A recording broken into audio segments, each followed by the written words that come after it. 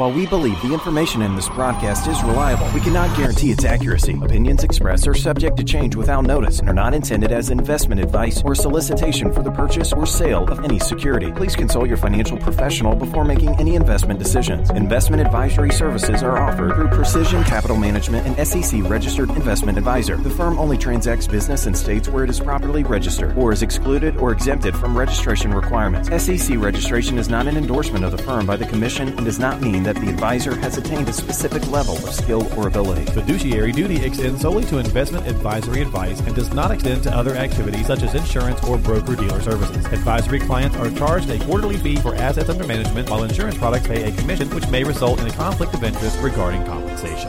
Welcome to Beyond the Business, presented by the Coastal Financial Planning Group. Each Saturday morning at 8:30, listen in to successful business leaders and entrepreneurs from across the Lowcountry talk about what it takes to succeed in business and in life. Now your hosts, Rick Durkee, Eric Cox, and Leslie Haywood. And great Saturday morning, Lowcountry. Welcome to another edition of Beyond the Business. Heard exclusive here on 94.3 WSC every Saturday morning. Thank you for taking time to come and listen to us. My co-host and I'm Eric Cox. And I'm Leslie Haywood. Thank you so much. And we're rolling through October. It's halfway over. Crazy. Halloween? It's almost basketball season, oh my which gets God. me really excited. Really excited. No offense to football. How long do I have to put up with the basketball? As long as the Cats keep winning. Like, so, yeah. Like, what is and the if season? they don't, then I get really quiet. Oh, okay. But we're excited to be back for another show. Yes. Last week was an awesome show with Steve Parker, CEO and co-founder of Levelwing. Steve was kind enough to actually come back this Saturday, so we appreciate that, Steve. I know Leslie tried to run you off there at the end with some tough questions. I know, sorry. But this week is where she really gets deep, so be ready for this. Yes, the Barbara Walters of radio. That's what we do here. But I just find it so interesting, the different backgrounds of all of our guests. And Steve, for a minute, I'm going to talk to Eric like you weren't here, but the humble beginnings that some of our guests go through and, you know, talking about Steve and growing up in the projects, and literally in the projects, and you know, the backgrounds that people come from, you can't really determine what path they're going to take. And it's just amazing to just see the diversity in where people come from. What were some of the things that you picked up from last week? I'll certainly second that notion, Leslie. I think it's the backdrops of these stories of amazing entrepreneurs that we interview each week and hearing where they come from and the diversity and whether they were good students or bad students, and I mean we've heard it all. Mm-hmm. And but I really love the story of, you know, Steve, you leaving a really good job, you and your partner Jeff both leaving really good paying jobs to go start a business. And you know, we've all who are in entrepreneurship had to start at some point in time, and you know, certainly when you're on top of a job that's good paying with benefits and all those things, it's really hard to make that decision. And so that is certainly a testament, I think, to the conviction you had in your heart about we're going to go do this thing. So I love that story. I know, it was such a cliffhanger last week. Yeah, so then we quit. Then we quit. So if you missed it, well, you got to go check it out at www.coastalwm.com and listen to the podcast. But as we wrap things up last time, you and your partner were quitting 6-figure jobs in New York City, living the life, and the entrepreneurial spirit hit you. And that's just amazing that it was that time for you. Yeah, I mean, you know, listen, we quit, and it's a little shocking. And the first year was really tough. You know, we made $6,000 each our first year. And this was this Levelwing? This was Levelwing. 100%. Yeah, okay, now before we get into that, just real quick for those that don't know, what is Levelwing? Levelwing is a digital ad agency. So we do heavy analytics work, media buying, planning for digital, as well as programmatic TV. And then we also have a content development, social media team, and creative team. And by the way, I mean, your work is all over the place. You guys have been on every Super Bowl since 2008. You've been on the Olympics. So we're going to talk a lot about these great companies. Right. But again, going back to that moment that I love is the jumping off the cliff right into the shallow waters. And you're talking about how hard that first year was. Were there moments that Jeff and you kind of looked at each other and said, man, what did we do? And yeah, we did. I mean, 100% we did. So, you know, it's 2002. If you remember back to 2002, it was the bust, the dot-com bust is happening, or just happened. My clients remember for sure. Yeah, I mean, people are like, "You're crazy to start a business now," but it just, the time just felt, if I don't do it now, like when? Like, when's it going to be easy? And the reality is, it's never going to be easy. At the time, I was fortunate, I think, to be single and not have 2 kids and a wife, and so less responsibility. And I think that was helpful, certainly. But there's never a good time, so you just gotta jump. Right. And that was in 2002. So yeah, what did that look like? Who were your clients? What were your goals back then? We didn't have any clients when we started this. So, we started the business legally. The company was incorporated in August of 2002. We started out of my apartment, if you will, in May of that year. But we didn't incorporate and spend the $300 or whatever in lawyers' fees to do that because we didn't have anything. We could have paid for it out of like any savings we had, but I literally had to live off that for 2 years because we didn't make money for 2 years essentially. But we didn't set that up until we had our first client, and when we got our first check, we couldn't deposit it yet because we hadn't set up the bank accounts. So, I mean, it was, we were flying by the seat of our pants a little bit.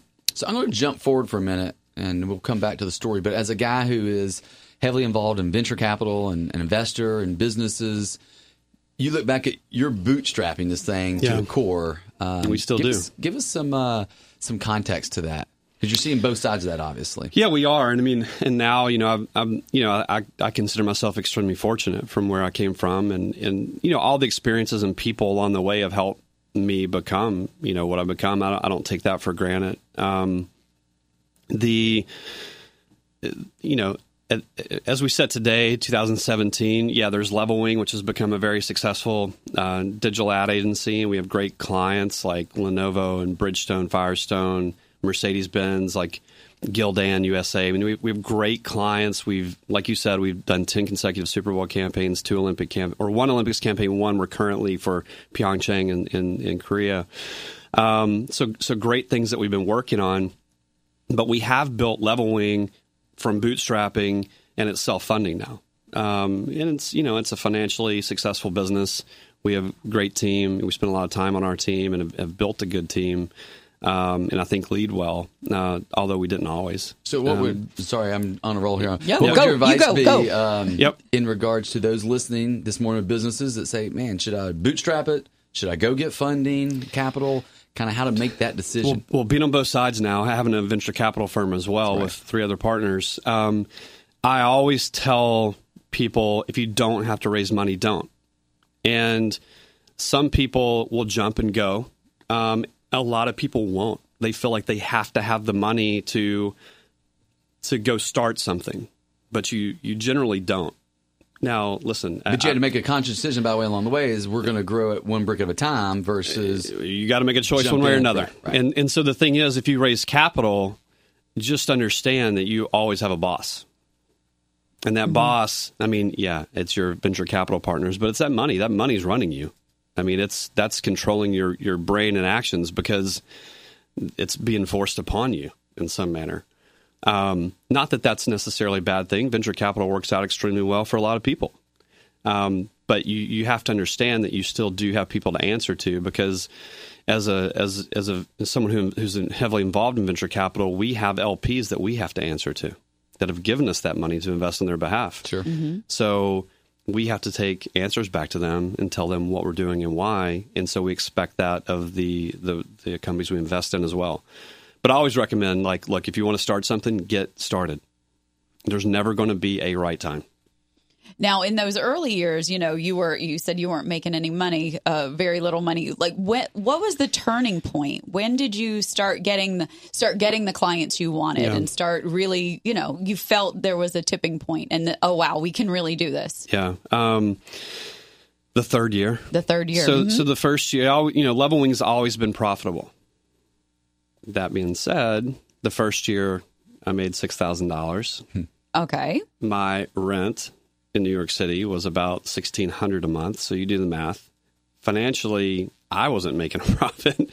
The second year, we did 4 times better, making $24,000. But it's in Manhattan. It's expensive. That's not working either. But we're still grinding through it, and we see things happening and it's exciting, even though you're not making money. And you have to believe in that.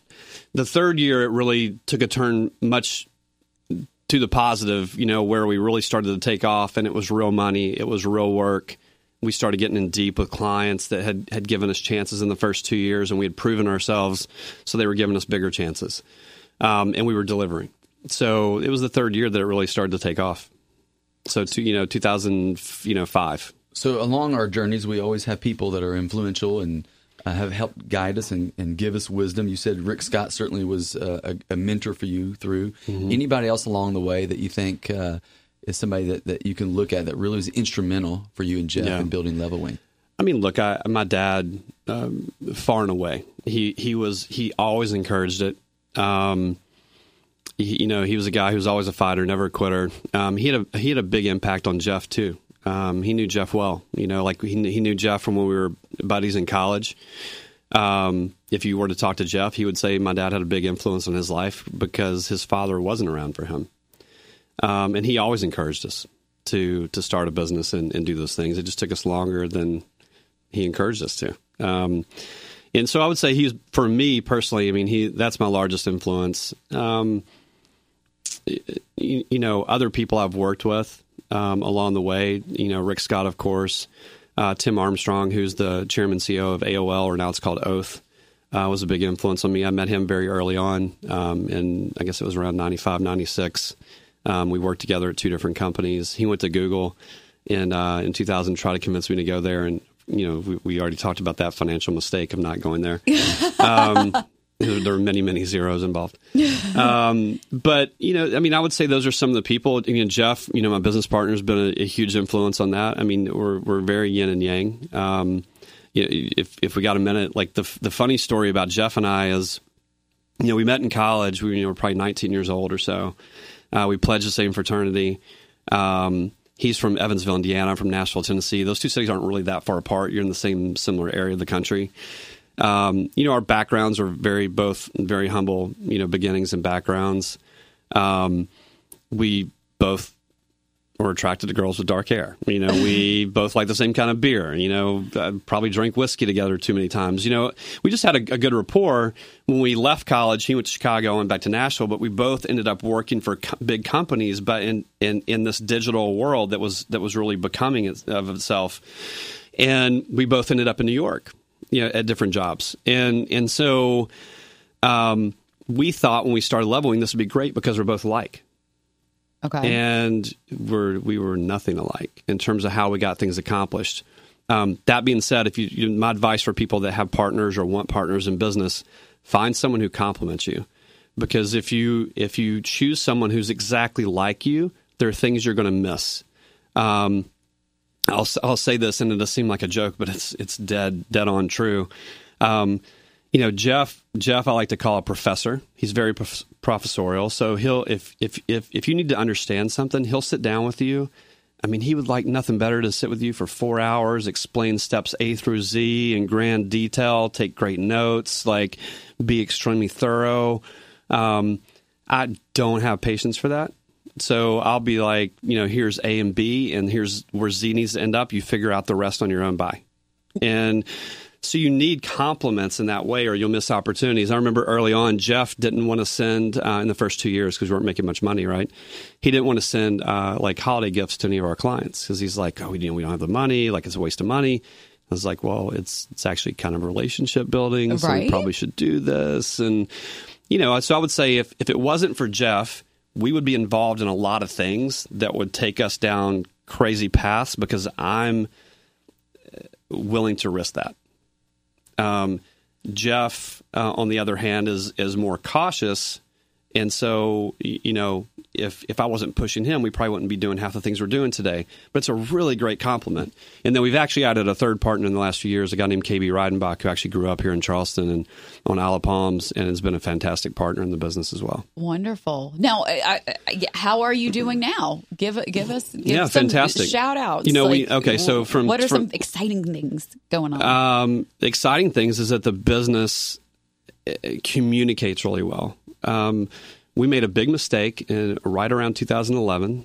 I was going to ask the mistake question. I'm glad that you got in there. You want to skip it, or you want me to tell you now? No, go ahead. Okay. Yeah, let's hear it. Let's hear it. Before you go there, by the way, I do want to let our listeners know who they're listening to, because this is going to be a great part of the story for sure. So you are listening to the voice of Mr. Steve Parker, who is the co-founder and CEO of Levelwing here in Charleston. And you're getting ready to talk about 2011 and a mistake that happened along the way. Yeah, so 2002 to 2011, the company grew.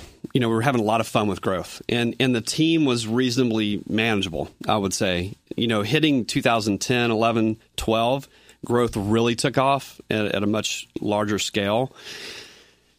And we got distracted, would be the best term I can use for it. And what I mean by that is we didn't spend as much time focused on internal communication, internal encouragement, internal relationship building with our teams and staff.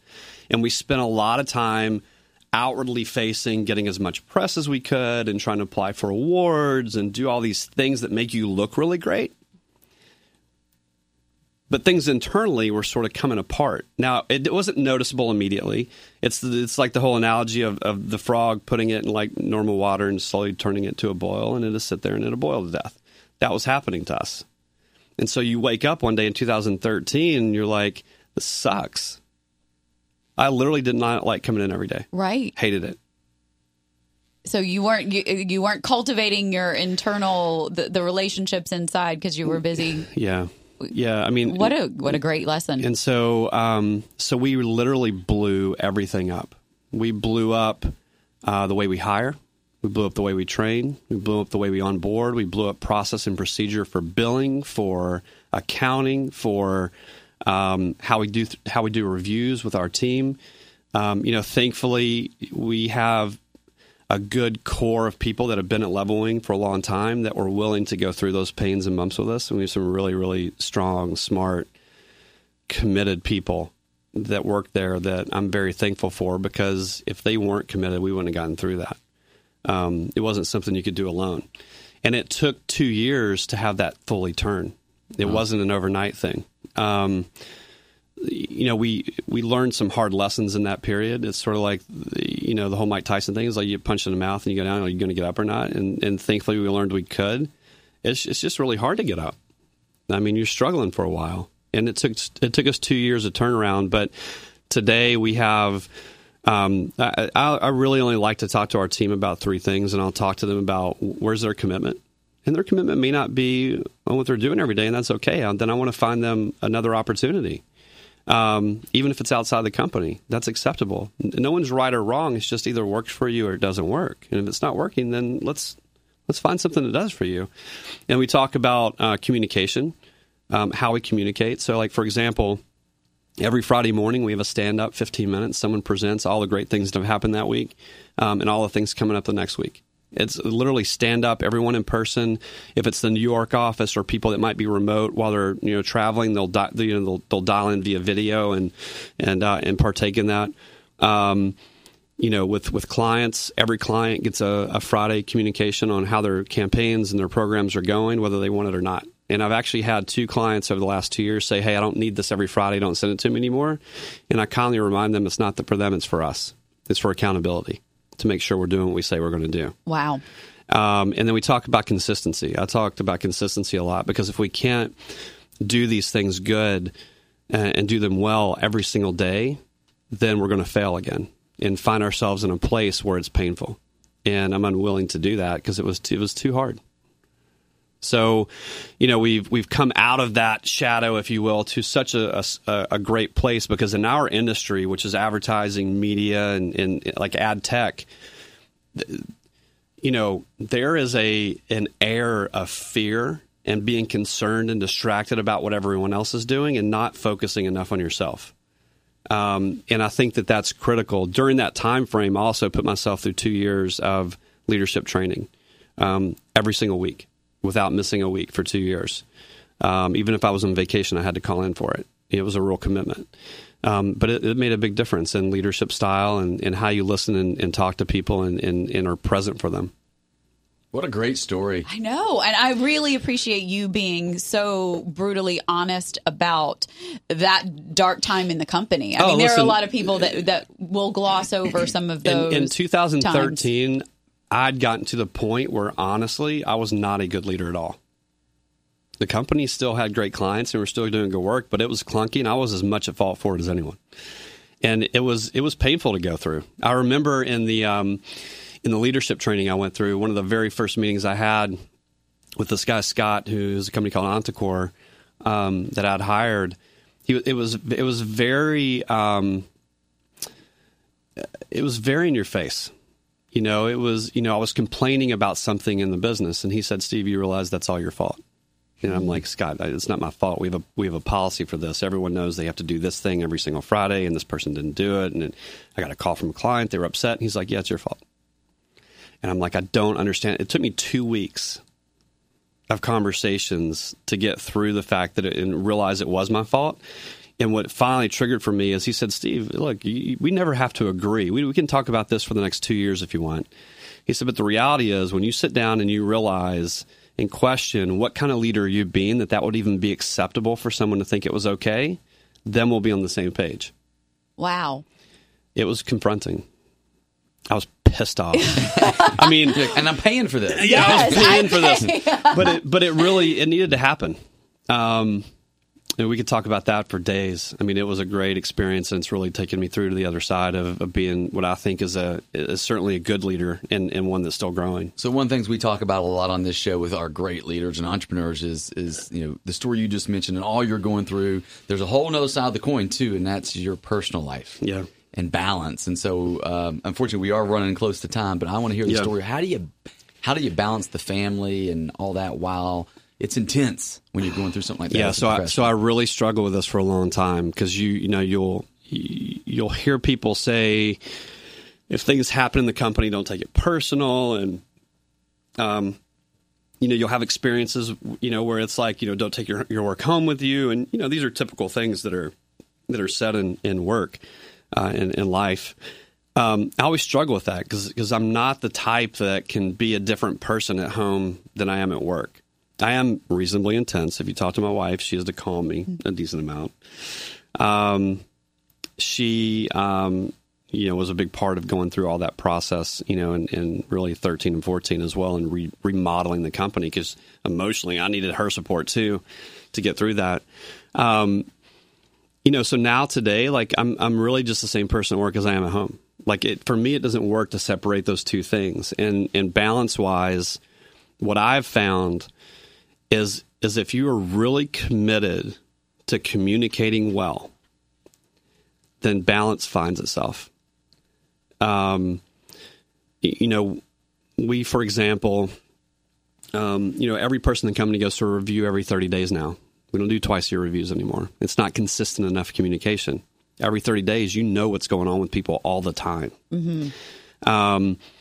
We also do those stand-up Friday meetings like I was talking about. I had one guy that worked for us for a while, and he hated those things. He's like, I just don't get it. He's like, Steve, he's like, think about the fact, like, we do these 15-minute stand-ups every Friday. You have, 50 or 60 people, in these meetings at a time. He's like, think of all the time, manpower that's being wasted and money you're wasting.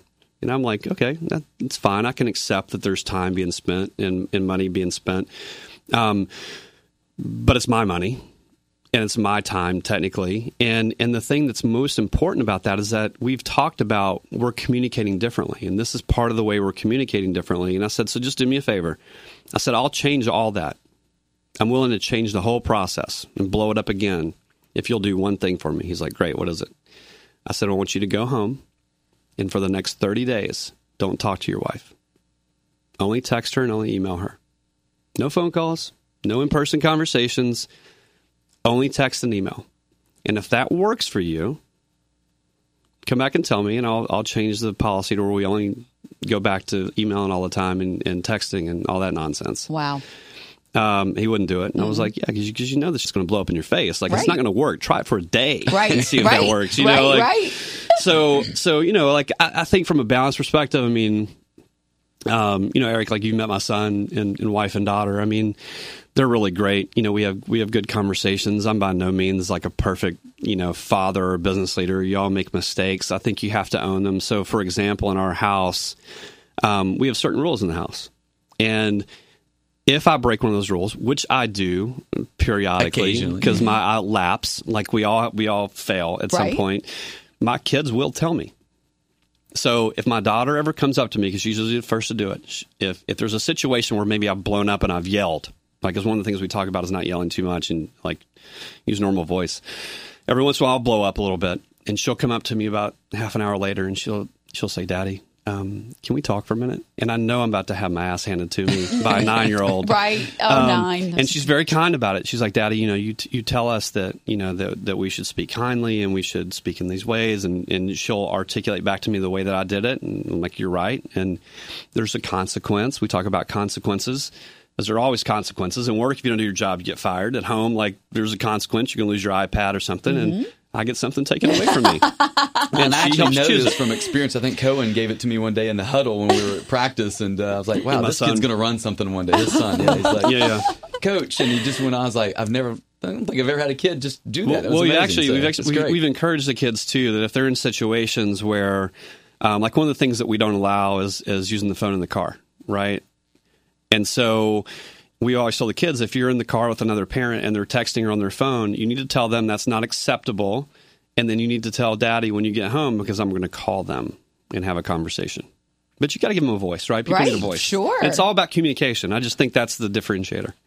Well, that's certainly my takeaway is communication squared on this conversation. Yes, exactly. Unfortunately, we don't have time to continue communication. Yeah, we're out of time, and I think we could go on for another hour or two. Yeah, for sure. Well, Steve, thank you for sharing your story with us and our listeners and your time, and hopefully, down the road we can have you back to hear more of the story at some point. I'd love it. Again, you've been listening to Mr. Steve Parker, who's one of the co-founders and CEO over at Levelwing here in Charleston, doing amazing things, and certainly a testament to what this show is all about, Beyond the Business. Beyond the Business. Talk to us on Facebook at Beyond the Business. Thank you so much for spending your morning with us. And until next Saturday, have a wonderful week, Low Country. The opinions voiced in this program are for general information only and are not intended to provide specific advice or recommendations for any individual. To determine which investments may be appropriate for you, consult with your attorney, accountant, and financial advisor or tax advisor prior to investing. Securities are offered through LPL Financial, member FINRA SIPC. Join the Christian business movement. Visit sc-c3.org.